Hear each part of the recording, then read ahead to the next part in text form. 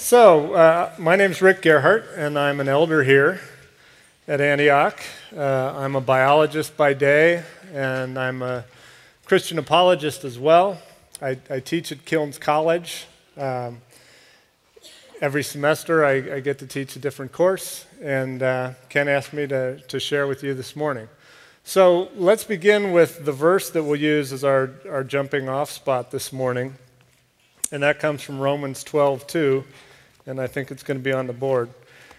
Romans 12:2, the Holy Spirit inspiring Paul to write to the young church in Rome. And he says, "Do not be conformed to this world, but be transformed by the renewing of your mind, that by testing you may..." I can't actually read it on the screen there, so... "that by testing you may discern what is the will of God, what is good and acceptable and perfect." So I want to focus this morning on the first half of that verse. Do not be conformed to this world, but be transformed by the renewing of your mind. Okay?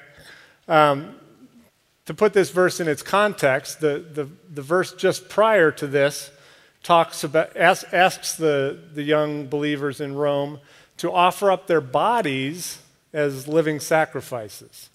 So bodies and minds are two distinct things in Paul's mind, and that's part of what we're going to talk about this morning.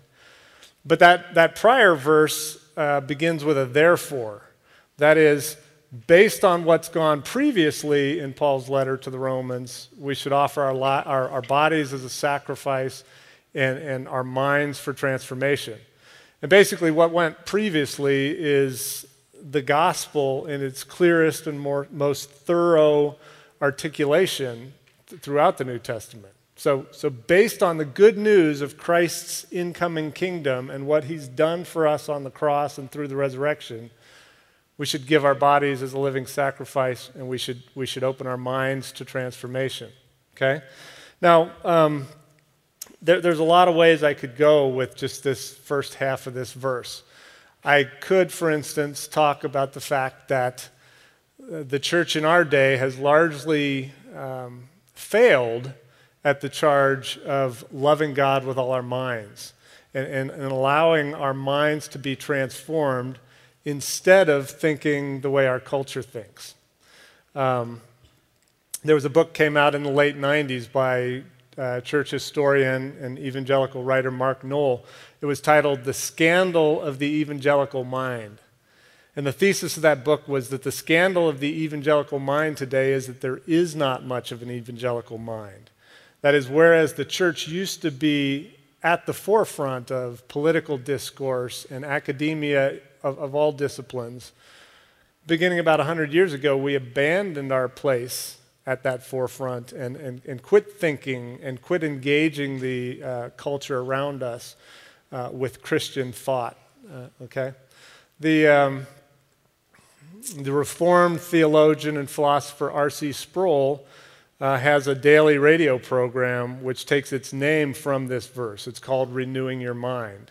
And Sproul has gone on record as saying that we live in the most anti-intellectual period in all of church history. He would extend that to, the culture around us doesn't think very clearly either, but the church is to blame for not taking the life of the mind seriously.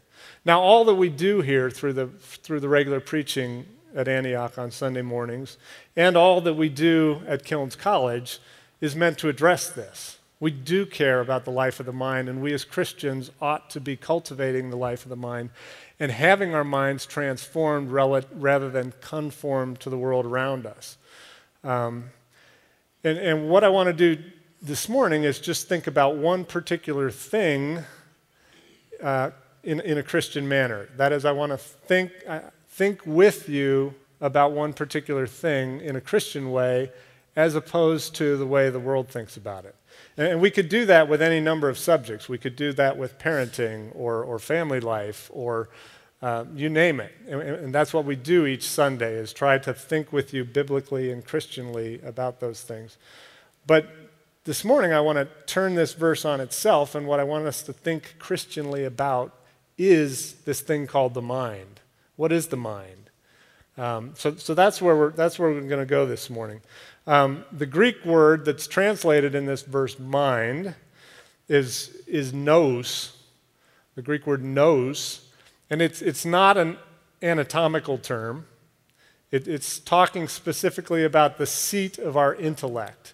Whatever it is that we use to think and remember and the place of our desires and our sensations, that's what's in view here.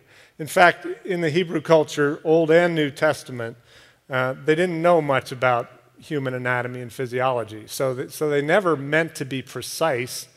When we read terms like heart and mind and things, those are not anatomical terms in either the Greek or the Hebrew, okay? So there's a number of places in the Old Testament, at least one in Psalms and 3 in Jeremiah, where God is referred to as the one who searches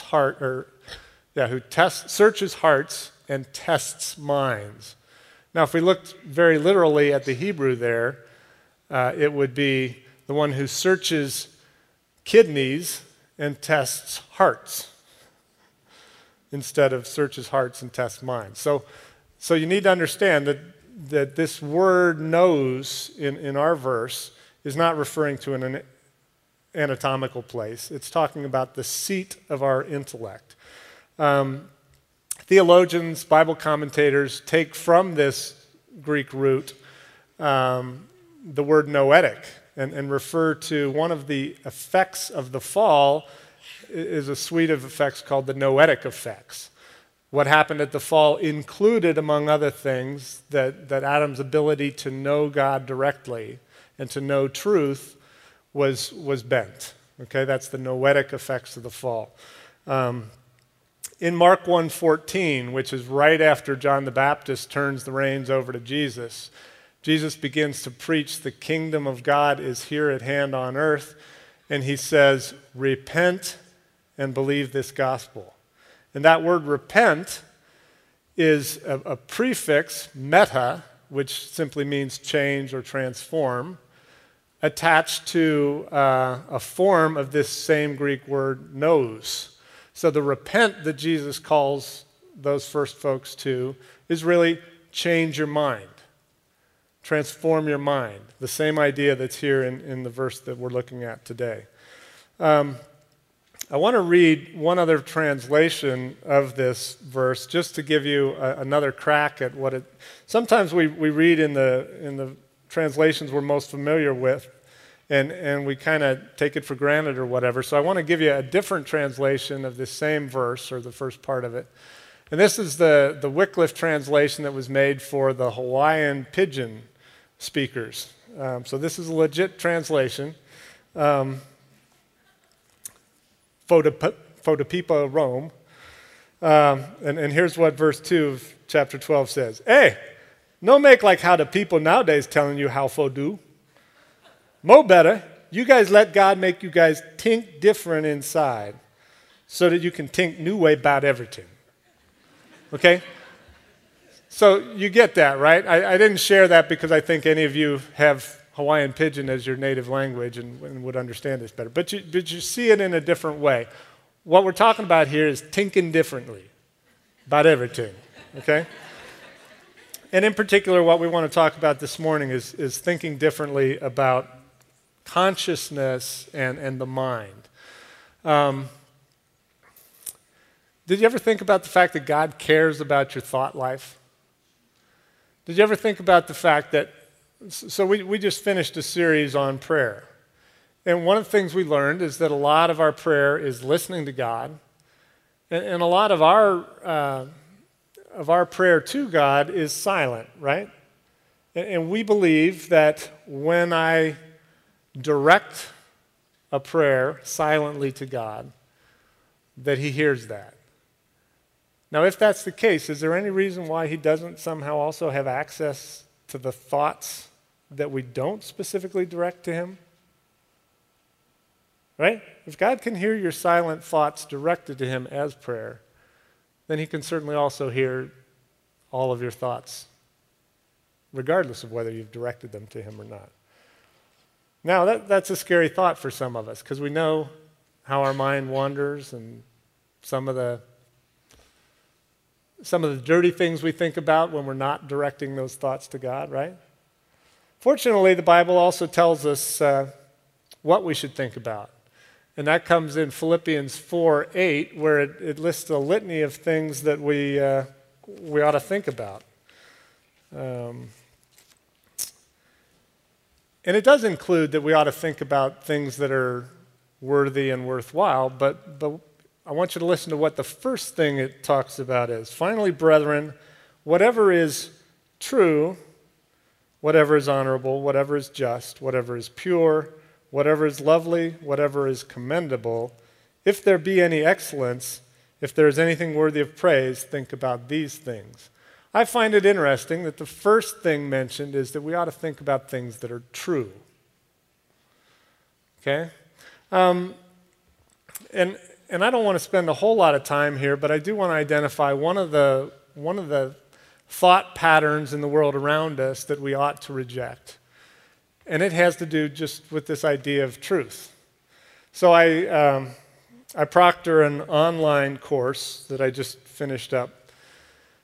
And it's about a fairly controversial subject. And early on, one of the students, there's a pretty good discussion forum that's a part of the course, and one of the students kind of expressed the idea, well, what really matters is that we present people with all of the information and let them make up their own mind. Okay? This is influenced by postmodern thought. So postmodern thought kind of gets away from the traditional understanding of truth and says, you know, whatever you believe, it's true for you. Right? That doesn't make any sense, and we can dissect that if we need to take that time. But what is truth? And I know this is a really basic question, but that impacts everything we talk about from the stage here on Sunday mornings. But have you ever thought about what truth is? You use the word all the time. So the correct answer, and I think we could get there eventually through repartee here, but the correct answer is that truth is what we refer to the matching relationship between our beliefs or our thoughts and reality. Okay? When our thoughts and beliefs align with the way things really are in the world that we all live in together, we call that truth. Okay? So when we talk about anything, controversial otherwise, when we talk, as we will today, about whether there is a distinct thing called mind or if everything reverts to just our brains, there is a reality to which we want to come closer. Right? It's not both. It's not that our thought life is just reducible to the firing of neurons in our brain, and at the same time, there's something different there that we call mental activity. Both of those contrary ideas, they're mutually exclusive. They can't both be true. And just because you believe one and I believe the other doesn't make us both right. Okay? So there's a reality that governs whether or not we've arrived closer to truth. So, in fact, contrary to what this student was saying in his discussion post, what matters in all of education is presenting folks with all of the information that will help them get closer to truth, not just give them the ability to make up their own mind about what they want reality to look like. Okay? Are we all clear on that? So one of the ways in which the world wants us to conform to its thought patterns is in thinking that the existence of God or the existence of immaterial things like mind and consciousness is something that you can make up for yourself, and whatever you believe about it is okay and true. That's not true. That's part of the worldview thinking that we need to not conform to, but allow the Holy Spirit to transform our minds on. So what I really want to spend time talking about today is just that question of, are we just body and brains, or in the area of intellect, desires, emotions, thoughts, ideas, is there a second thing, a mental event taking place? There's a range of views on this. I'm going to reduce it to those two because they really have all the hard work is done trying to defend one of those two positions. And I'm going to call the first position physicalism, okay, that all we are is physical. There's nothing immaterial about us. I have a quote here by Thomas Huxley, an early evolutionist. He said this in 1871, "Mind is a function of matter when that matter has attained a certain degree of organization." Okay? Mind is just a function of matter. All of our beliefs, thoughts, emotions, and such, memories, are ultimately reducible to the firing of neurons in our brain. We haven't discovered how that works yet, but that's it. We're just physical beings. There's no mental separate substance or anything like that. That's physicalism. Okay, it arises out of a fairly recent turn within science, and that would be naturalism, the view that that's all that makes up the whole universe. The physical, the natural is all there is. There isn't anything like God or angels or demons or even an immaterial mental life in human beings. Okay, so the contrary view, I'll just, for the sake of brevity, call dualism. Really what I'm defending is specifically called substance dualism, which says that no, contrary to physicalism, all of those things, emotions, sensations, desires, beliefs, thoughts, memories, are essentially different than just the physical firing of neurons in the brain and such. Now, there is, as long as we're in these bodies, there is a brain component to our thinking. And in fact, damage to your brain can very much affect your memory and your thought patterns and things like that. But the view I'm defending here is that those two, mental events and what goes on in the brain, are two different things, correlated and dependent on each other in some ways, but that physicalism is false. Okay?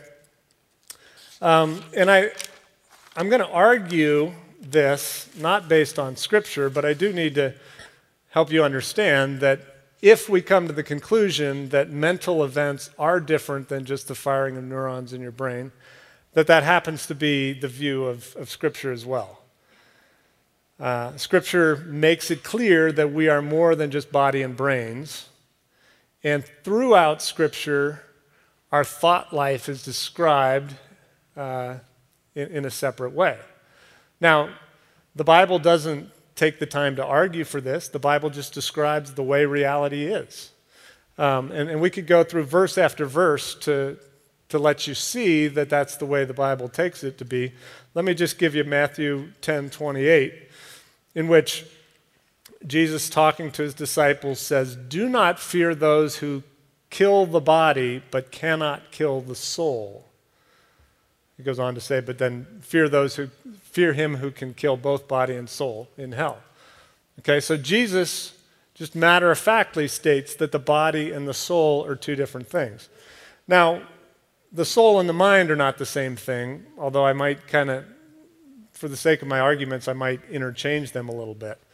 And the reason I'll do that is because both soul and mind are understood to be immaterial things, and contrary to the view of physicalism, right? If we have the time during the Q&A service afterwards or whatever, we can distinguish between soul and mind. The short version is that the soul is the true person. The soul is who you really are. And the mind is a capacity or a part or a function of your soul. Okay? But you'll kind of see me use the word soul in some of these passages and arguments because it's an immaterial thing and is contrary to physicalism. But the Bible, we could go through verse after verse of the Bible that declares us to be soulish persons that are not just reducible to our body and brains. Okay? So I want to give you several lines of reasoning why you should reject the physicalist view, which is popular in the scientific world in which we live, certainly popular in the popular press that writes about science. And this will serve just as an outline. I'm not going to go into in-depth on any of these, but here's 5, 6, 7 reasons why you should understand that the real world in which we live, we are more than just our bodies and brains. And none of these arguments are Scripture itself. We'll come to the conclusion that the mental activity is something different than what happens in our brains. And once we've come to that conclusion, we'll see that it lines up with what Scripture has said all along. But I'm not going to use Scripture to make my argument. And that's because I'll assume that there's somebody in here who doesn't believe in the authority and truthfulness of Scripture going in. Okay? Does that sound fair enough? So the first area in which I would say it becomes apparent to us that physicalism is not true, even if a lot of scientists today like to think it is just human experience and intuition. We think about ourselves as something separate than our body and brains. And this basic, you can take that down. I'll get back to this as a summary slide. We think about ourselves as more than body and brains. And this is partly why almost every culture has always believed a form of dualism. Early Greeks, folks throughout church history, whether Christian or not, all cultures tend to be dualist in this regard. This idea of physicalism is a very recent phenomenon. It's only come about as science itself has moved from its initial foundation, which was very Christian, to kind of adopting a naturalistic view of the world. It's only been in the last 100, 150 years that anybody had the idea that my thought life could be reduced to what happens in my brain. Okay? Let's just think about that a little bit. When somebody loses a limb, we don't think of them as less of a person. They're still the same person. They just lost a limb. So they're just simple thought experiments allow us to realize that we don't think of ourselves in that way. We think of each other in terms of first-person experience. We know that there are things about our friend that we could never discover just by studying them. Certainly not by studying their outer appearance, much less by dissecting them. The way we learn about our friend is by asking her questions about what she likes, what she dislikes, and those sorts of things. Okay? We know that there are many things inside of us that are truly foundational to who I am as a person that nobody else could know unless I reveal it to them. Okay? Does that make sense? Sorry, I sounded like Ken there, didn't I?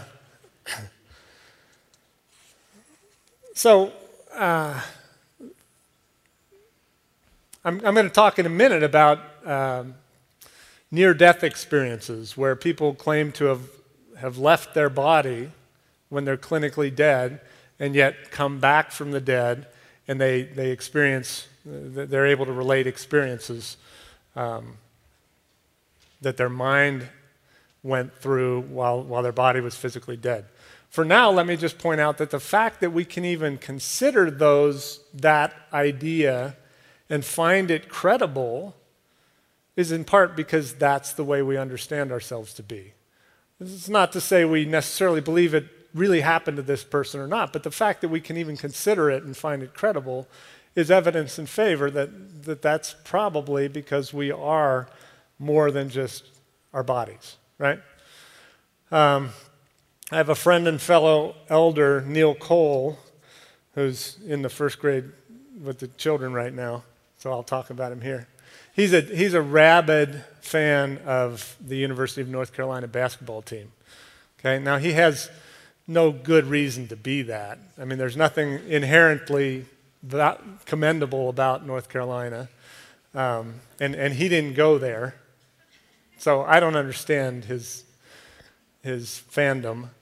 But the point is that if we could anesthetize him and allow him to continue his conscious life, continue his thinking, we could dissect every last cell of his brain, and we would never come to a place where we said, aha, here's where Neil's thinking about the off-season troubles of their star forward, right? Okay? We understand that, right? We understand that we as individuals, when we think of ourselves as individuals, when we think of our friends as individuals, we don't think of them as just body and brains. We recognize that there's a whole thought life and personality that is much nearer the core of who they are than their body and brains, okay? The second reason why I think we should reject this idea of physicalism is that physicalism ends up as a denial of free will. Okay? Physicalists, those who believe that we, through evolution, are just body and brain, and that somehow what we call our mind or our mental life arose through strictly physical processes, they end up denying free will. That is, if I'm just the physical and the product of evolution, then all of my choices are determined by my genetic makeup, my physical makeup, and my environment. And yet that's radically contrary to the way we view life. We still imprison people for making bad choices because we think they are choices freely made. We don't, we're moving in this direction, but we don't consider that every bad decision is a disease or a problem with their physical makeup and their environment. We live life as though we do have free will, and that the choices we make are choices we're responsible for. The point is, physicalism denies that whole aspect of human experience, our belief that we have free will. So it's another reason to reject physicalism. A third reason is this whole category of near-death experiences. And I need to be a little cautious about this. There's a very recent book that came out. I haven't read it, but it's actually by a neurosurgeon who believes that he almost died and went to heaven before being called back to his body. And the caution I would make is that the content of those experiences is influenced by the belief system and such of the person having the experience. And all I'm really driving at is that the fact of so many such experiences is very good proof that that our mental life is separate from our physical life. Okay? Now this is an area of research that's really been focused in on by a lot of neurosurgeons and folks doctors who frequently find their patients on the verge of death. And there's books been written about some of the amazing experiences of these folks, but we're talking about folks who are clinically dead. They have no brain activity and no heart activity, and they've been declared dead, and yet have come back moments, hours later, revitalize their body, and they have stories about what their mental life experienced while their body was lying dead on the operating table. Things like being able to tell the doctor that there's a left tennis shoe on the roof of the building, or to describe in great detail an accident 3 blocks down the street. It's fun stuff reading this, and some of them claim to have gotten to the gate of heaven or whatever. That stuff you have to kind of take with a grain of salt. But the fact that there are so many such experiences with their reports being independently verifiable. In fact, there was a tennis shoe on the roof of the hospital. There was an accident at that time 3 blocks down the street that the dead body and the brain laying on the operating table would have had no way of knowing, and yet the mind of the person that comes back is able to do that. Interestingly, Scripture describes a near-death experience in Luke chapter 8, where Jesus brings Jairus' daughter back from the dead. And the way the Scripture has it is that after Jesus said, "Arise," her spirit returned and she got up at once. Okay? So it's the same thing as what we're reading about in these near-death experiences. Her spirit returned to her body and she got up. Okay, a fourth area that comes to bear upon this is more generally just neurological research and medical research. So in our age, most folks who go into neurosurgery and who are trying to discover the basis for mental illness, for epilepsy, for whatever else in the brain, most of those folks have gone into their research with a physicalist view. That is, they begin, just because of the naturalism that has come to pervade science today, they begin thinking that they can discover everything about our mental life just by probing the brain and finding the different areas involved in these different sorts of things. But what they're finding is that that's not the case, that they can't discover all that they would like simply by examining the brains. So many of you are familiar with the acronym REM. Refers to rapid eye movement, right? What is rapid eye movement associated with? Dreaming. Okay, when you're sleeping, most of the time while you're sleeping, your eyes are fairly unmoving. But then there comes a period where there's some eye movement going on pretty quick. And neurologists, neuroscientists have come to recognize that what you're doing during that period of rapid eye movement is dreaming. But how did they come to that conclusion? Not just by looking from a third-person view of the patient. They had to wake the patient up and ask him, "What were you just doing?" And the patient, from a first-person experience, had to say, "You woke me up in the middle of a dream."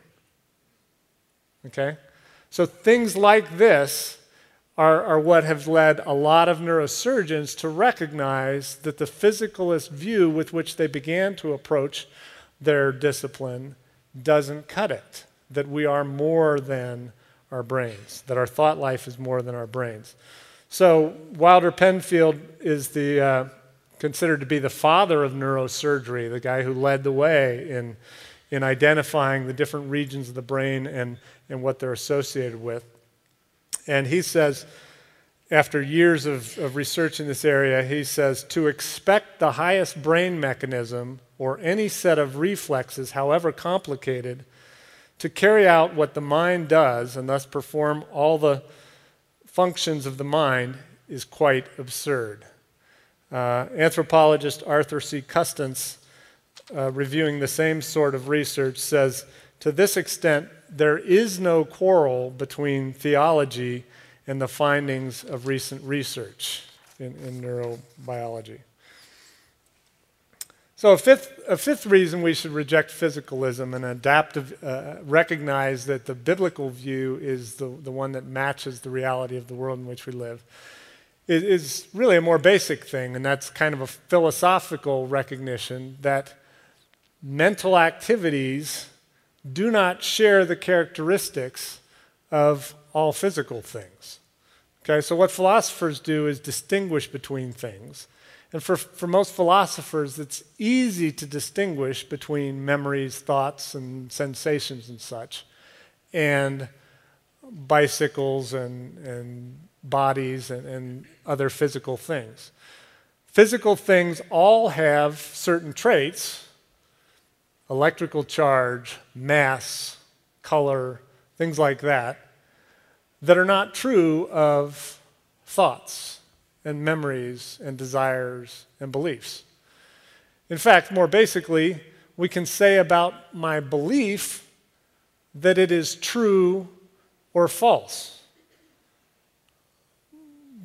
But a gray cell, gray matter in the brain, does not have that same characteristic. The firing of neurons are not about anything, as thoughts and beliefs and desires are about things. So just looking at the characteristics shared by these things we call mental activities, we can recognize right away that they have none of the same characteristics as all physical things with which we can compare them. So,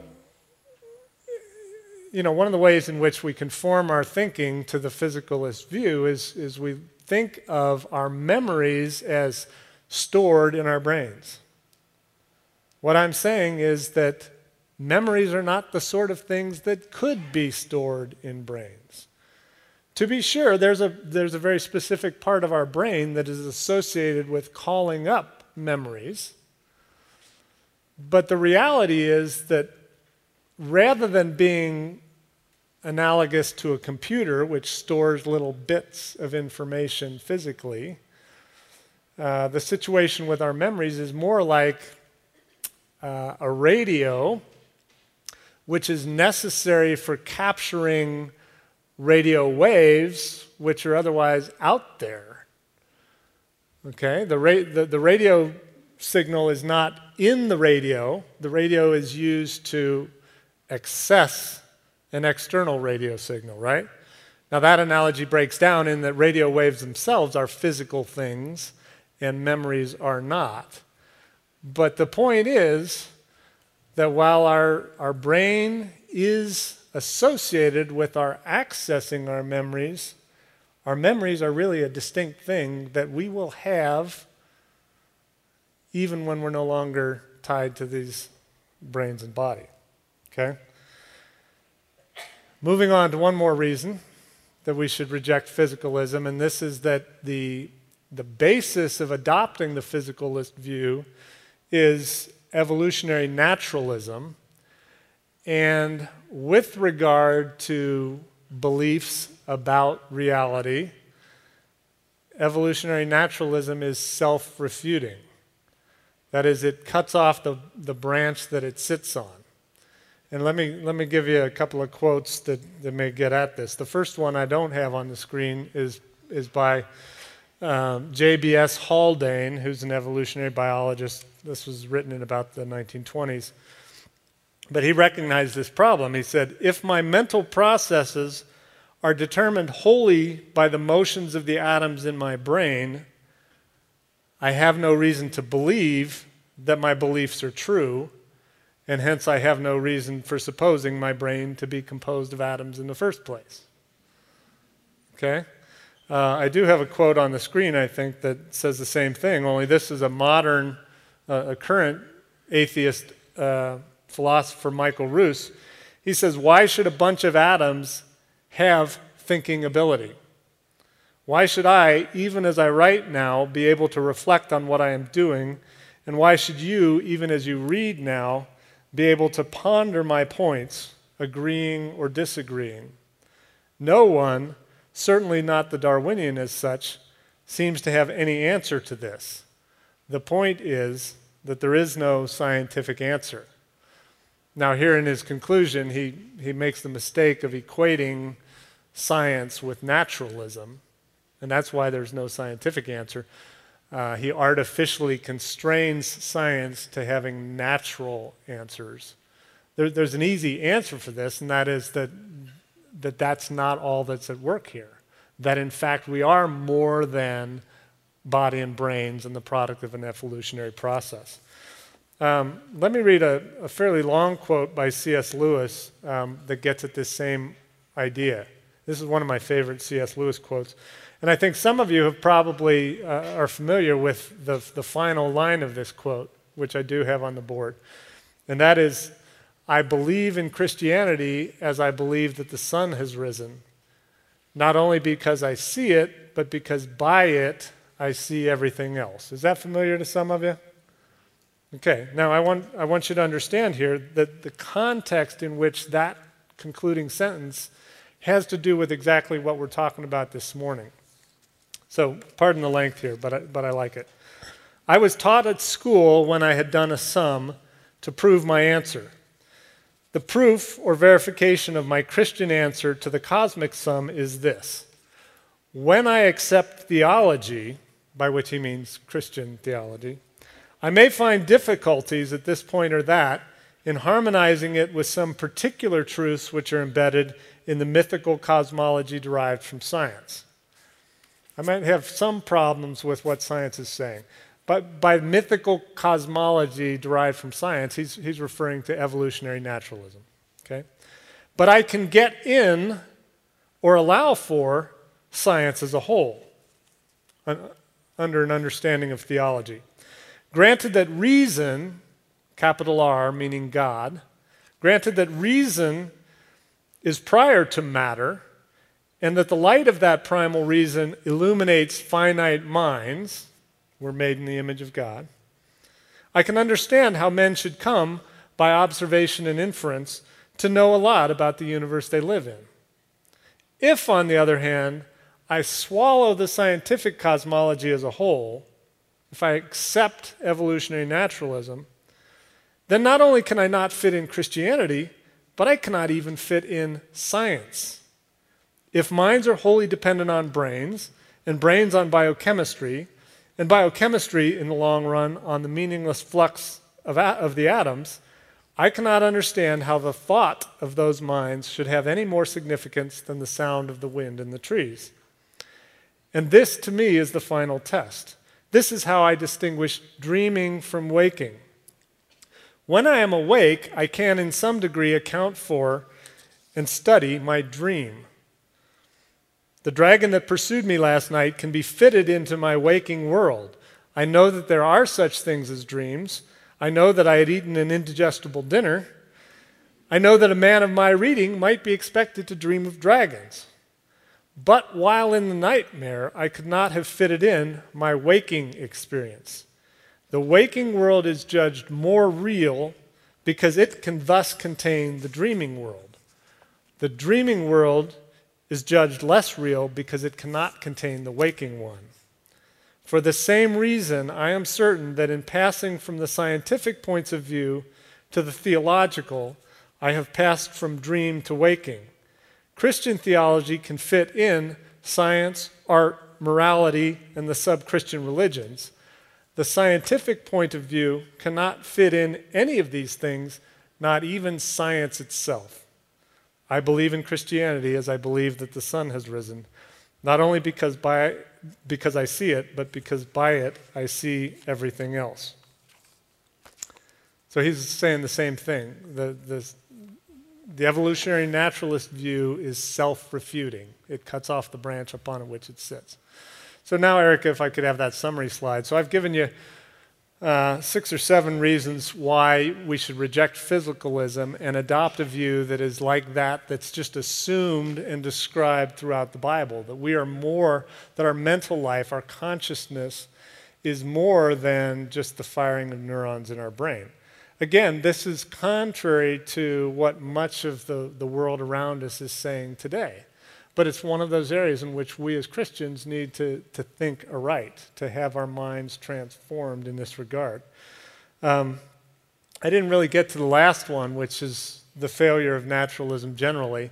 So again, the reason physicalism arose fairly recently, the reason people even considered the idea that maybe we could discover all of our thought life in our brains, in the physical makeup of our brains, is because of an adoption of this view called naturalism and an application of naturalism to science. Now, you'll just have to take my course at the Kilns College this fall, which is in Science and the Bible, and we'll go into depth into that and this question and many others, but I won't take the time now. But I do want to discuss just briefly, three implications of what I've shared with you today. The idea that we are dualistic persons, that we're more than just our bodies and brains. And the first implication, I've said it already, and I just want to drive it home, is that in fact the Bible is the accurate worldview when it comes to this question. Of course, our take here at Antioch, the reason we exist as a church community, the reason we're here every Sunday morning teaching and preaching, is because we believe that the biblical understanding and the specifically Christian understanding of reality of the world in which we live is the uniquely accurate one. We acknowledge and recognize that the world around us has competing views, and there's a big part of the world around us in our day that would say that whatever view you hold is somehow true, even if it's contrary to the true view that I hold, right? So in this area, no matter how loudly the physicalist voice is heard, in this area, it turns out that all the evidence and research align themselves with the way the Bible has all along described human persons, okay, as both body and soul. And the second point I would make is that if we look at this scripture verse with which I started, that mandates us to allow for the transformation of our minds, the implication of our discussion today is that transformation is not going to be through some sort of physiological treatment or something like that. That transformation is going to involve the hard work of intellectual rigor. We're going to have to expose ourselves to truth, maybe more than we're comfortable. And it's going to be a spiritual event where we allow the Holy Spirit to participate in that transformation of our mind. We have to be open to reconsidering long-held beliefs if they come from the world around us and are not based in scriptural truth and the way things really are. But we're not going to take a drug to accomplish the transformation of our mind towards truth. We're going to have to do some hard intellectual work, maybe take a class, maybe read a book, and we're going to have to open ourselves to the Holy Spirit to help us through that process. And then the third implication is that we, and by we I mean our souls, the people that we really are going to transcend our body and brain, that we are in fact going to outlive the death of our body, that we are immortal beings, that we deep down, the person, the soul, the I, the ego that we really think about as me, has an eternal life, is going to survive the death of our body and soul. And that's something we can look forward to with great relish, especially those of us for whom the body and maybe even the brain has begun to let us down a little bit in latter years.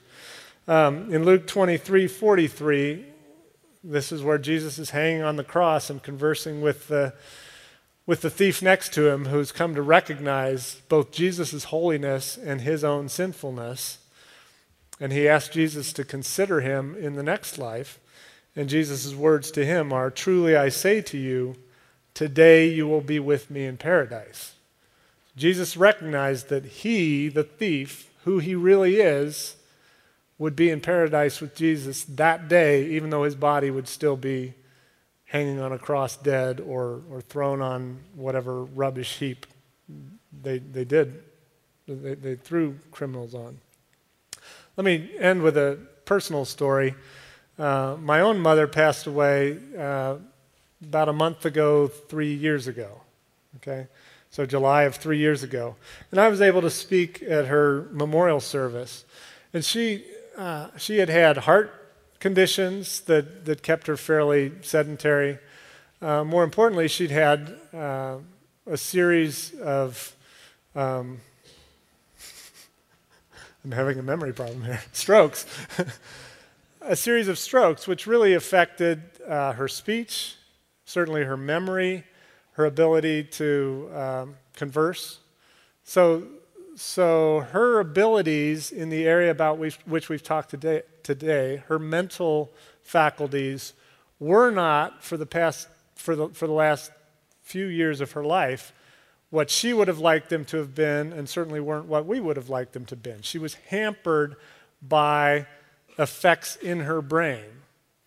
And what I was able to share with her friends and family gathered there during her memorial service was that the moment she, that is her true person, her soul, left her dead and failing body, she immediately reacquired mental faculties and abilities and capacities that far surpassed not only what she'd experienced in the last few years of her life, but far surpassed her mental abilities ever while confined to this body and brain. And that's what we have to look forward to, is a freedom from the frail and failing bodies and brains that we now have. We are, the bottom line ultimately is that we are immortal souls temporarily confined to human bodies and brains.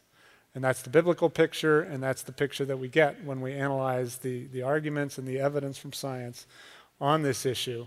And that's what I'll leave you with today. Let's close in prayer. Oh, Creator and Father, we just thank you for bringing us into this world, for sending your Son to save us, that we might have relationship with you, our Creator. We thank you for creating us in your image, which includes the ability to discover truths about our universe and truths about your creative process and truths even about who we are as people.